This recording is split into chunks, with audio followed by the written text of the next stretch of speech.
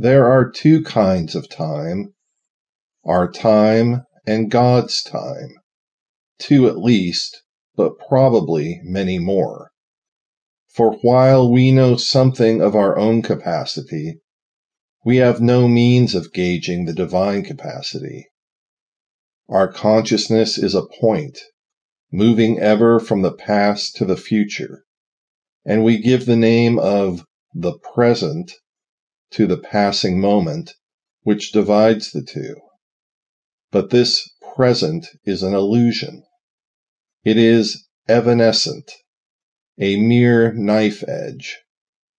And while we think of that moment, it has already become the past, and another moment is to us the present.